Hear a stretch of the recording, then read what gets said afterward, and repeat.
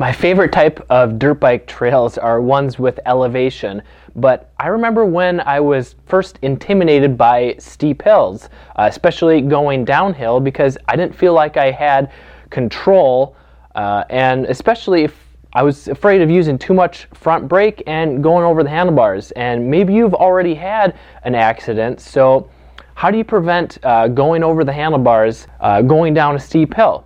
Well, a common mistake is to be just relaxed and sitting or even standing on the bike. You're using a poor body position that puts too much weight forward, and when you're going down a steep hill, and especially if you hit like a log or a rock halfway down, this bounces your suspension and it pushes you even more forward, and you're more likely to go over the bars. And once your rear wheel starts getting air and going forward, then it's next to impossible to control it. And not only are you more likely to go over the bars when you have too much weight shifted forward, but you're putting way too much stress and pressure on your arms and hands.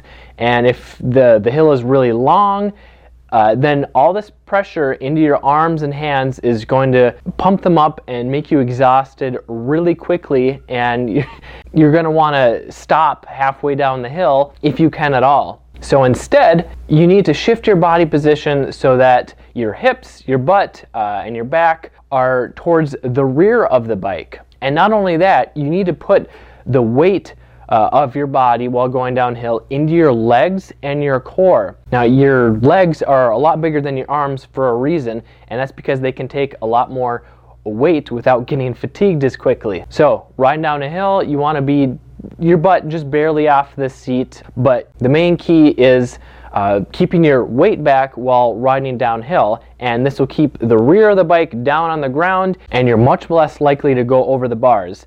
And the steeper the hill, the more you need to keep your weight back. Now, this is just one technique for staying balanced and in control on trails, and I want to give you a free guide that covers all the basic techniques that you need. You can get that at motocrosshideout.com/free lessons, or click the link in the description below. I'm Kelly Fager from Motocross Hideout. Learn more, ride more, so that you can stay safe and have fun for many years to come.